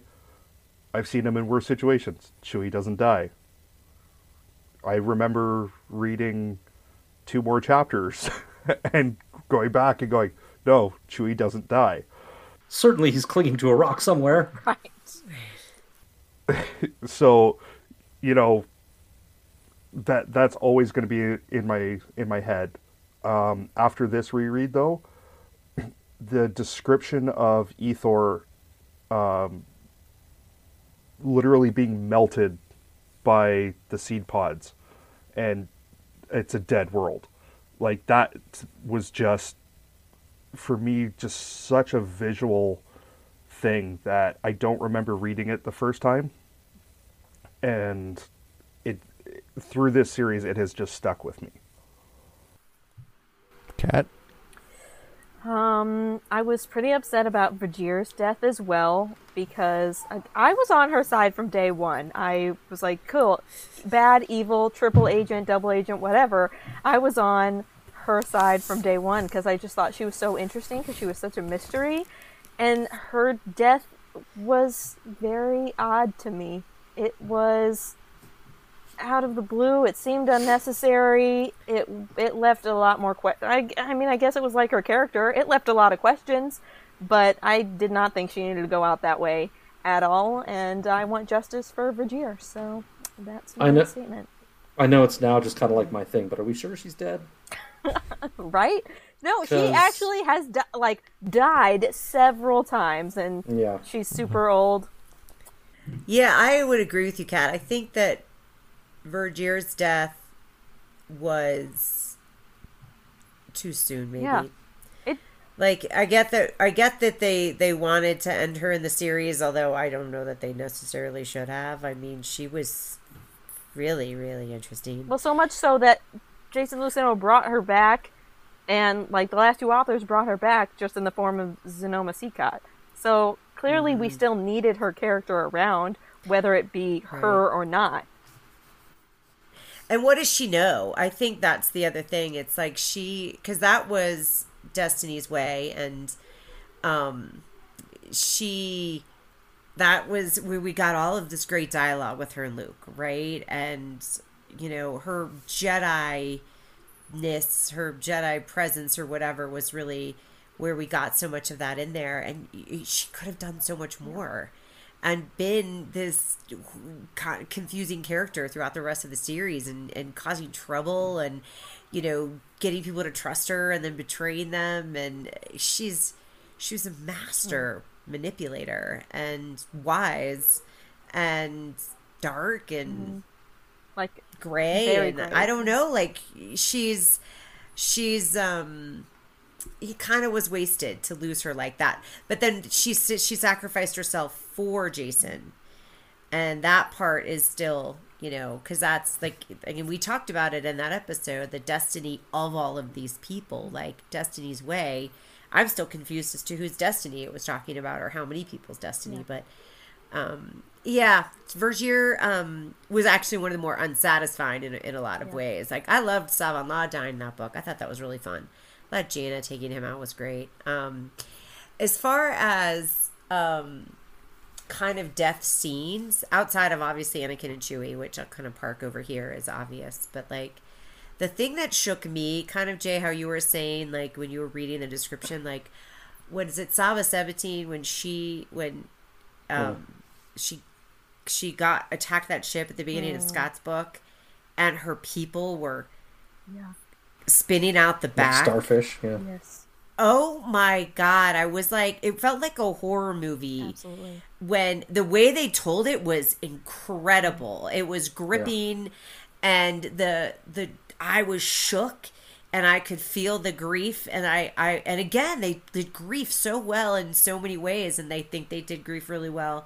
for that character, dealing with that, it was really only Leia's grief that I didn't buy, but everything else. So that to me was kind of the one death scene in a way that, outside of the two major characters, that I can't quite shake. I love the way they write that scene because you can see it coming, right? Not exactly maybe that thing happening, but it's going to be bad because of the way she's embracing the revenge components going on. Yes. Like, you know it's going to be bad. And you're like, how do you not see this in yourself? You can tell you're doing it out of revenge. Stop. And it's like they knew she would do it. Oh my God, it was just... So that was heartbreaking. Really, really heartbreaking. Like, some of these planets would blow up and I wasn't like grieving for the planet. I just was reading. But that moment I was like... Yeah, the number that they give at the end of the book was like 365 trillion people. And at some point I was just like... And like... Like, we didn't get enough of the... like... the other government people, the other people within the world to actually care. We cared about 12 people out of those, trillions of people. They just didn't. Well, I mean, the old adage is one person dying is a tragedy. 100 people dying is a statistic. Yeah. It's sometimes when you start to get those big numbers, it's hard to really feel for all of them. You feel for the ones that you know. As for me, Chewie, that's the most memorable death, is Chewbacca. Anakin, again. But like K2 said, we'll put those to the side. The other scene that I really like, I like Borsk Felia's death. Oh, yeah. I like Borsk allowing the Yuzhan Vong to come in and then hit him blowing up. Like a boss. Yeah, blowing up the basically the Senate building, and I think the book says he takes out about 25,000 Vong when he blows it up. He just rose to the top of the kill chart. Yeah, that was good. Yeah. That's one of the coolest things Borsk Felia has ever done in his career. Oh yeah. But dude, I love Borsk. It still kills me that we don't know what a Bothan looks like in canon. We have pictures in Legends. We know there's Bothans in canon, but we don't know what they look like. It's ridiculous. And right now, I think now they're just trolling us. I think it's been, like 40 years. I think they're just trolling you. Yeah, they're bunnies. Yeah. Duh. Yeah, bunnies. They're dog bunnies. Right. So... we had a couple emailers email in they wanted to give their appreciation to what we did, with this podcast. So I wanted to include them in here. We had 2 emails. I'll read them briefly. I'm not going to read the entire emails. The first one comes from Ugo, and he says this was his first time reading the New Jedi Order. Also, he read along with the podcast. He also had a really hard time seeing Chewie die at first, but he liked how it came full circle, and they had the tribute to him at the end.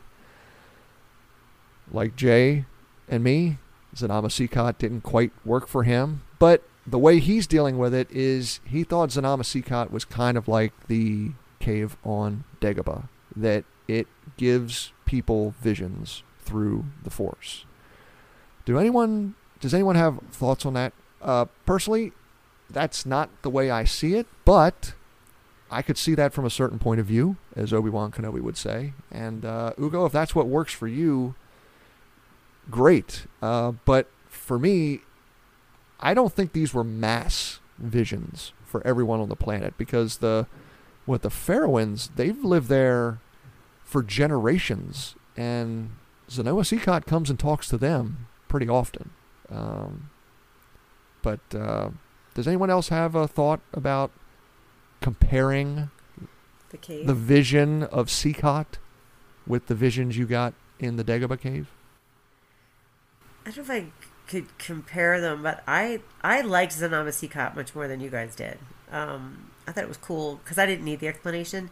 But as far as that idea of the cave, what's interesting is, like, you could argue the cave did what it was supposed to do, right? It did what Luke needed or whatever, and maybe Sonama Seacott did a little bit of the same. So I don't know if there are parallels or I'm trying to think of in a story, kind of like the Room of Requirement in Harry Potter, right, where it does what it needs to do for the person requesting.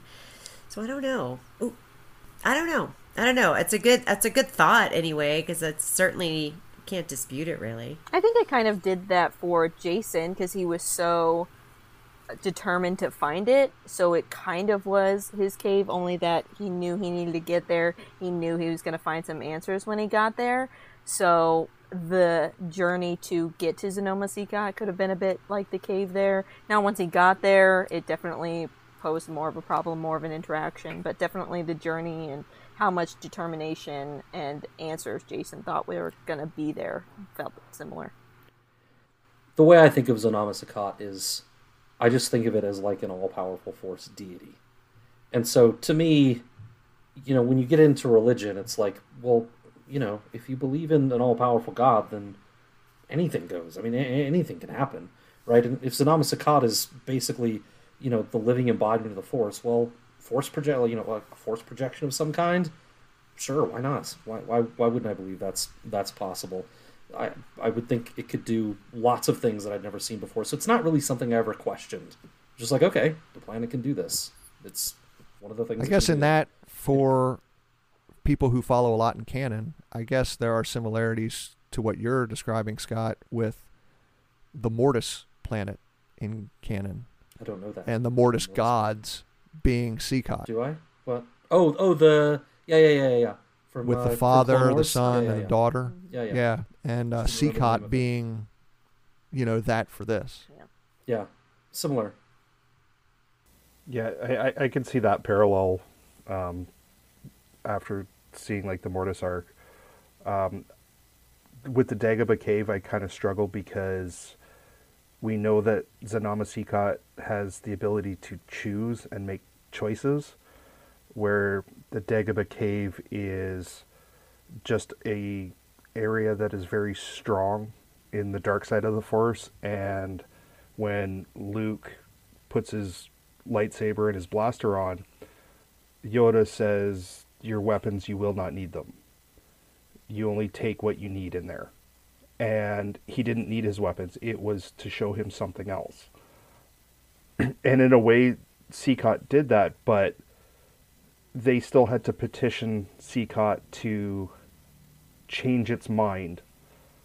So I don't feel like having a spiritual vision and a constructive argument really are the same thing. Ugo continues. He talks about how one of the things he missed in the series were the bounty hunters, specifically the Mandalorians. And one of the things he likes is the ebook, Boba Fett, A Practical Man. Now, it came out in 2006, so that after the series was complete. But it ties in to the New Jedi Order. I have read it before. I read it again after we were finished. I don't know if any of you guys read it, but Boba Fett of Legends, and Jay, from what you have read, you can probably attest to this. The Boba Fett of Legends is vastly different from the Boba Fett of canon. I'll let you answer this about the Mandos. Is that something you would have liked to have seen in this series? Because you like them more than I do. I've never really had that much interest in Mandalorians and their culture, but is that something that you would have liked to have seen, how they would have reacted to the Vong invasion? Yes, and I say that when I first read that wasn't really a thought of mine. Again, some of my memories about what happens later on were kind of coming back as I was reading this, and some of that stuff happens in other series at a later date. So now knowing that, yes, I wanted to know.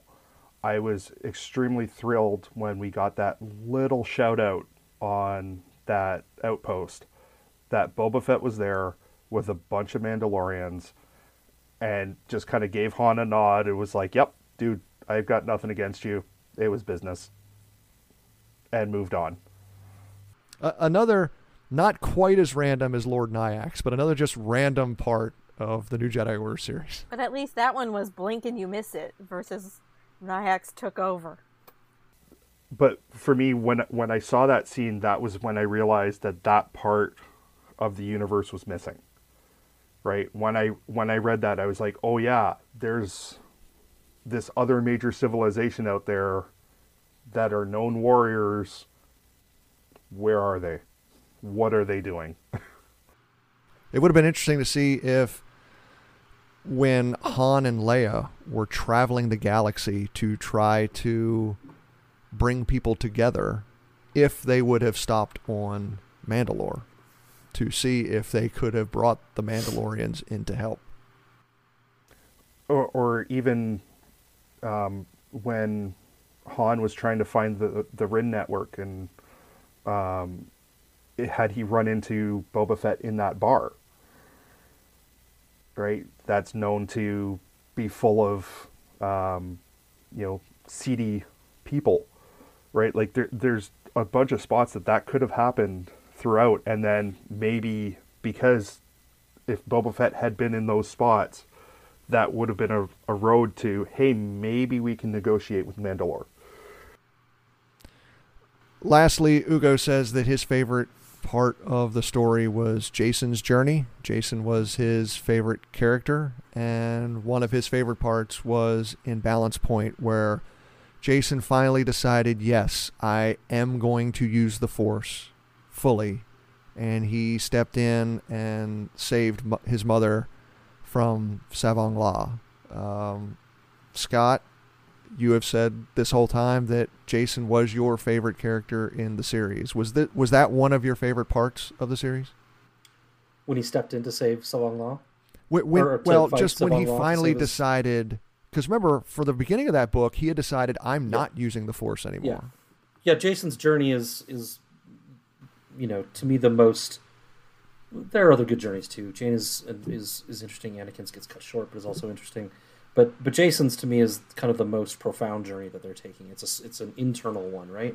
A questioning, where the Jedi really belong in the universe, kind of like Luke is.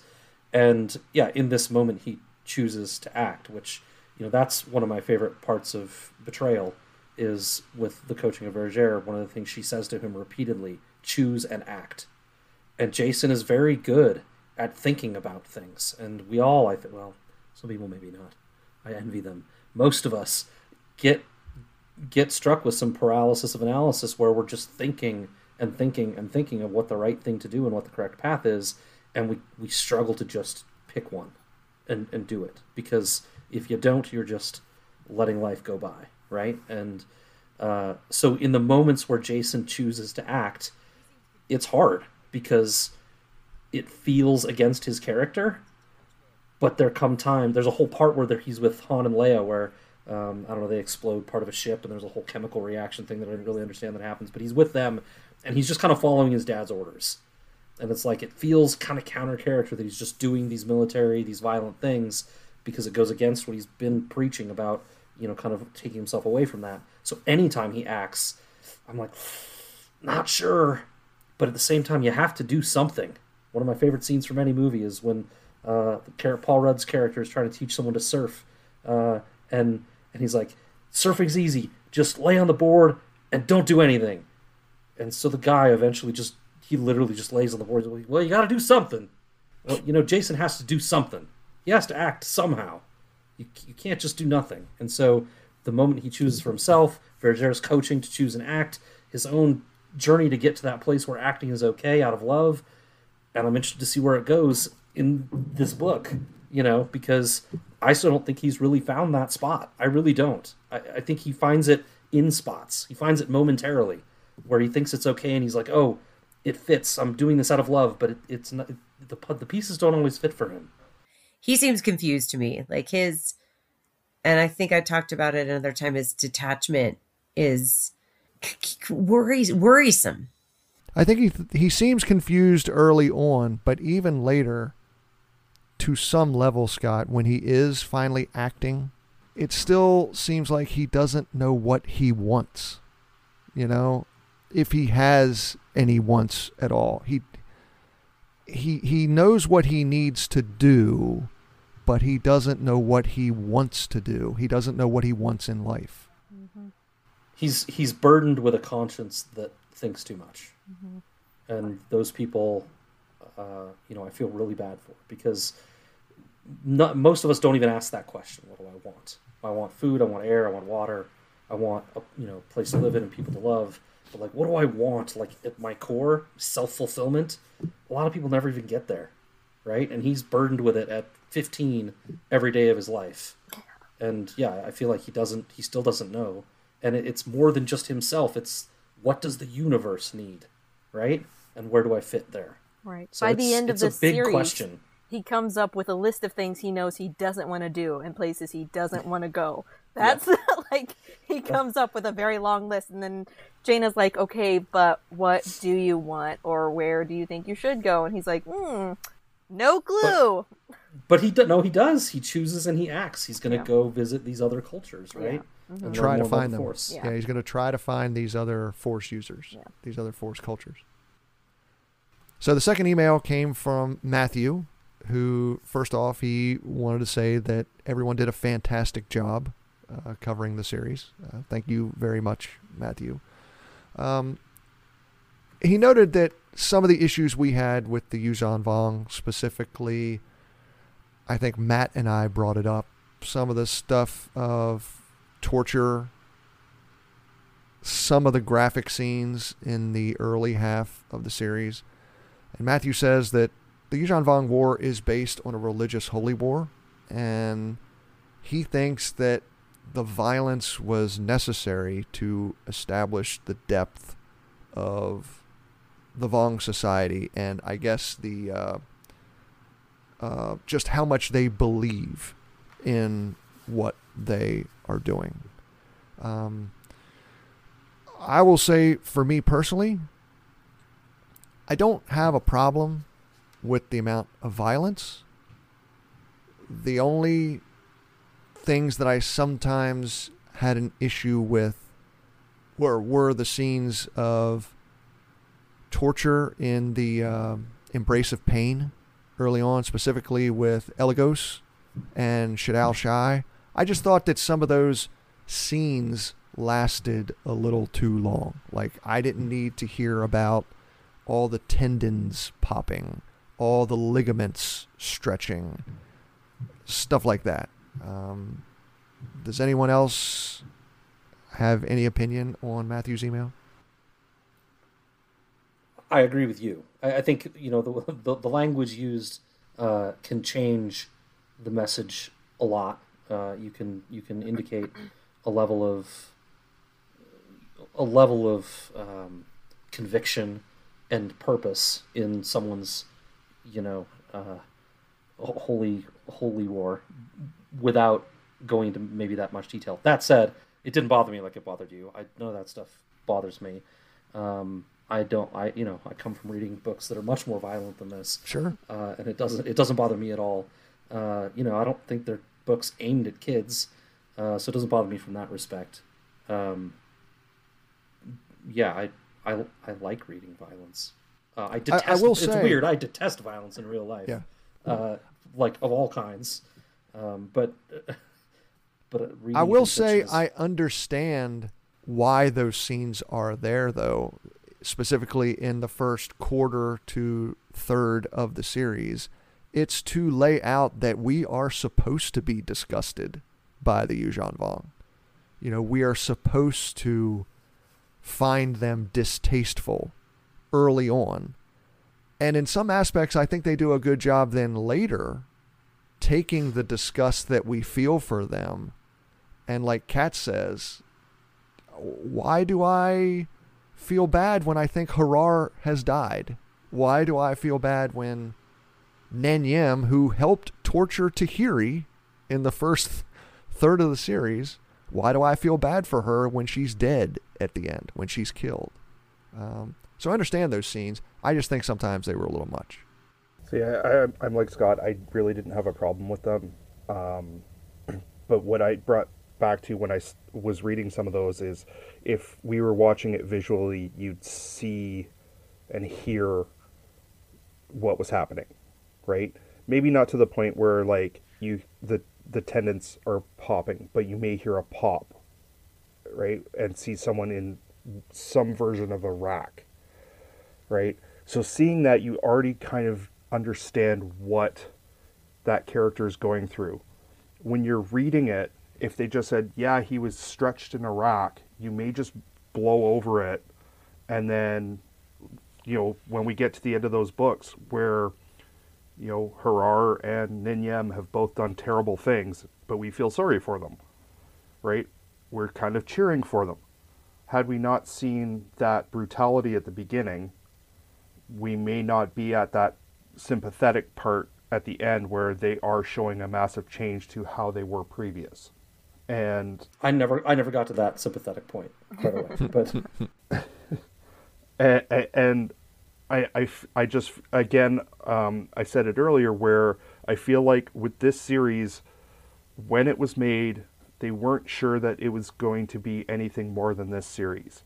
So I feel like they were given the authority, all gloves are off, there's a shock value here, we want something that has never been seen in Star Wars before, go.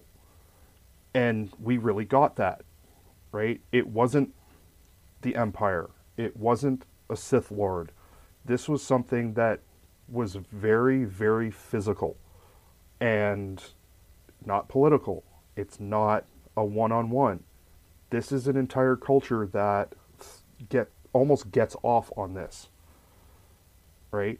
So it's a complete different mentality of how you deal with that person, that civilization, when this is their, lack of a better term, entertainment for themselves.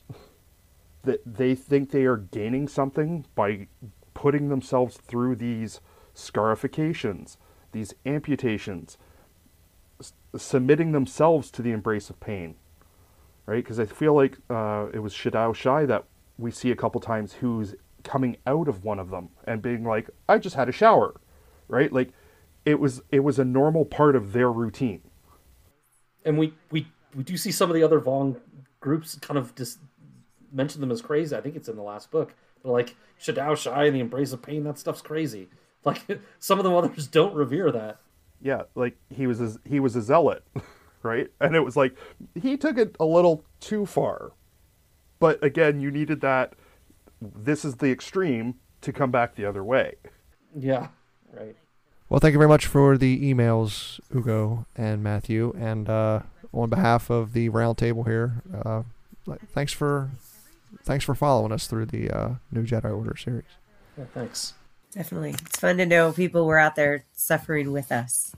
No food questions today? What's happening? I have not gotten anything from Ju. No. Has not sent anything this week. So before we wrap this up, because we are closing in on 2 hours here, is there anything about this series that you guys wanted to talk about? I mean, we still have a couple things if you wanted from the list that K2 wrote out, but is there anything about the series that piqued your interest or surprised you, or I don't know, anything that you guys want to mention? My biggest surprise, well, I talked about a couple already, but like the Empire and stuff, I thought that was a fun surprise. The thing that kind of threw me was everyone's dedication and commitment, no matter who it was, to slavery, right? The Vong were committed to slaves, and the alliance or the government, I can't even think of what everyone's called, that they were taking the indentured servants, the refugees from these planets, and making them slaves. And it was just like every time you turned around, there was another kind of angle where it was just so inhumane and constantly in your face. Just the books, to Scott's point, I think he just said a minute ago, these are not for children, right? These are not kids' books. There's a lot of mature themes the violence that was just discussed, the slavery, the lack of sex was problematic. There should have been a lot more love. But when you think about the violence and the slavery in this, where's the love, right? There probably should have been a better balance of that. But that was the one thing when I was like kind of thinking about the series that jumped out off the page at me was like. That was the, I'm trying to remember, that was the agricultural planet, right? Where Han and Leia and Jason were, and that's where they sent Jaina to convalesce after she had been stuck, or she had been caught extravehicular out in space. They had shaved her head. I still want to see the picture of Jaina's shaved head. I still want to see that. There was that, but there was other parts too earlier in Agents of Chaos, the one we did. They were one of the planets was asking for the refugees, and everybody was like, why are they asking for the refugees? But it was because they were turning them into indentured servants, and the rich people could buy their way off, and the poor people had to stay and work for free. And so that's where Han meets the rest of the Rin group, right? Uh-huh. I don't know if it jumped out at me as, I don't know. I was watching Empire on Friday night, actually, with my kids, and I was just watching the scene in the Millennium Falcon with Han and Leia, and just how the electricity, is there, my hands are dirty too, that whole, one of the best scenes in cinema, in my opinion, in the history of all movies. I just love that scene so much, the chemistry between the two. And the thing that you miss in Star Wars is post-Jedi, we don't get any of it on anything on film with them, right? And unless you go back and read Legends books, you don't get any of that relationship. And these 19 books really helped give me a lot more of that between those two. Even though they were separated for much of the first 7 or whatever books it is, these last books, whether K2 believed it or not, I did. And I loved their interaction, how they found each other later in life, as a lot of parents do, have to kind of reconnect, and find each other in a different way. And I really believed the way they did that and how they prioritized each other, and the dynamic that they kind of remade based on their old roles. I was really thankful for having that. So that's what I'll say about the series.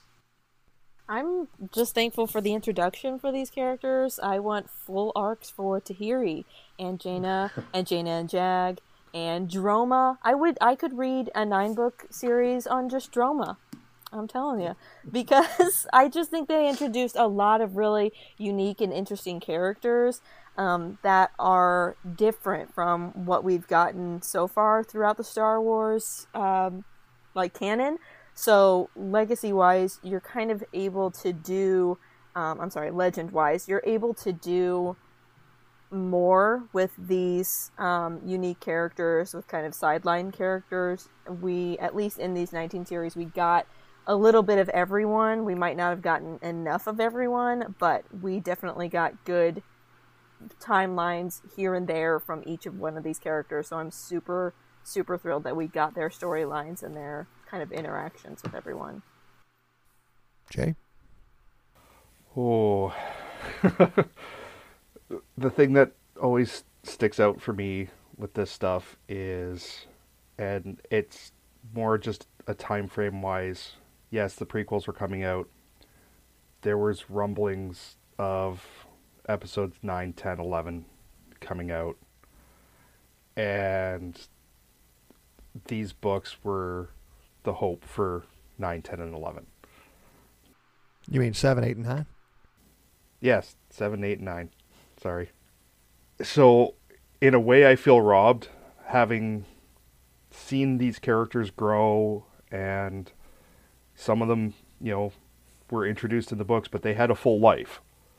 And I feel almost robbed that a lot of them didn't make it into the current canon movies. Even a brief, flashback, something. What also always, sticks out is that there was so much in these stories that you could have done a whole series on Wedge like the X-Wing series, based around these books. Right? There was so much of the universe in these books, and it felt like Star Wars. I think there was one book at least in my opinion, in the entire series that did not feel like a Star Wars book, and it felt a bit more like a Star Trek book. But to me, this was Star Wars. And I feel like they really, in a lot of ways, captured what the original trilogy had. Right? The interactions between the characters, even like there was times where all I could hear was Harrison Ford's voice as Han Solo, or Carrie Fisher as Leia. And not because that's who I expect, but because it felt like it was them talking. And I think the authors, in a lot of ways, really captured that really well. Jay, from what you were talking about there, about Legends, aspects of Legends getting into canon, we know they are picking and choosing. There are parts of Legends that come into canon. Now, the Solo children will never come into canon. They just can't do that.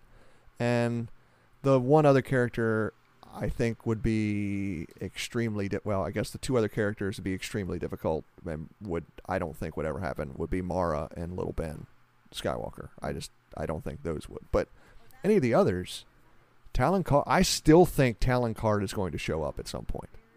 Talon Card is going to show up because they do so much now in canon with smugglers and bounty hunters. And Talon Card is going to show up at some point. I'm 100% convinced of that. Well, my favorite Jedi has made an appearance already in Obi-Wan. So Corran Horn was the young kid. Oh, that little kid's Corran Horn? Oh. Well, he's listed in the credits as Corran Valia. Just saying, they've picked and choose, but that little dude that got saved by the fake Jedi is the former name of Corran Horn. So maybe that's Corran Horn. It is Corran Horn. We don't know if it's the same Corran Horn. Don't make me watch Obi-Wan again. Where was this so I can go watch that part? I think it's in the second episode, isn't it? It's when they're a mother and the son are trying to get smuggled off of that one planet, and it's the guy who he's the charlatan. He's the charlatan who's acting like a Jedi, but he's not a Jedi. Okay. That little kid is Corran Horn. But you don't get that. You don't know that until you see the credits. The credits call him Corran. Yeah. There's plenty of opportunity to pull Kip Duran in. Absolutely. Yeah. Big time. Just saying. I mean, we're almost ending. We had to get one more Kip Duran conversation. Androma. Plenty of planets for him to blow up. I'd love to see some actual Clawcraft fly around. I know we've done some stuff with Thrawn, but I want the Clawcraft. I want the Chiss vessels. I think there's a really good chance of that because they've already done a lot with the Chiss in canon in the books. And I have a feeling we're at least going to see them at some point. We may never see a Bothan, but I do think we're going to see more Chiss at some point. It'll be the red herring. I will say for me, the best part of this series for me was just for the first time getting to discuss these books with people. This is the fourth time I've read them. When I did read them the first time, there was one other guy in the house that I shared at college who started reading them, but it's college. Eventually you move away. And, I think he only read the first 2 or 3 books. When Chewie died, he came into my room. He opened the door and just threw the book at me when Chewie died. So I remember that. It's a proper reaction. Yeah. It's like, take this back. I don't want this anymore. That's awesome. You deserve that. So I have a question, because when we were talking last time, Aaron, you'd said this round table, this group of us wasn't your idea. Whose idea was it to do this? So on the former Twitter, when I released the schedule for last year, a couple of you made mention that you wanted to just read some more books. And I don't know which one it was. I think it was actually you, K2, who said, why don't we just read some of the books that is on Aaron's list here for this season? And I jumped in and said, well, the New Jedi Order that I show here, that's 19 books. And the discussion still went between you guys. And you said, yeah, I'd like to read them. So then that's when I jumped in and just said, look, if you are serious about this and you want to read them, come on the podcast with me because I want to talk about them. And it just popped in my head that me talking about 19 books was going to get a little stale for the listeners. And it would have been a lot more interesting, I thought, to have additional voices on. Voices that had read them before, voices from people who had never read them before and were experiencing them for the first time. So I don't think there was any one person who came up with it. I think it was sort of like the podcast. I think it was fairly collaborative.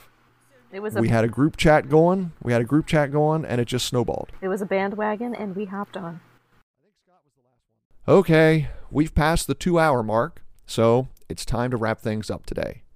I want to sincerely thank my co-hosts, Kat, Jay, Matt, K2, and Scott, for everything they brought to our coverage of the New Jedi Order. And don't worry, listener, you'll hear from them again on this podcast.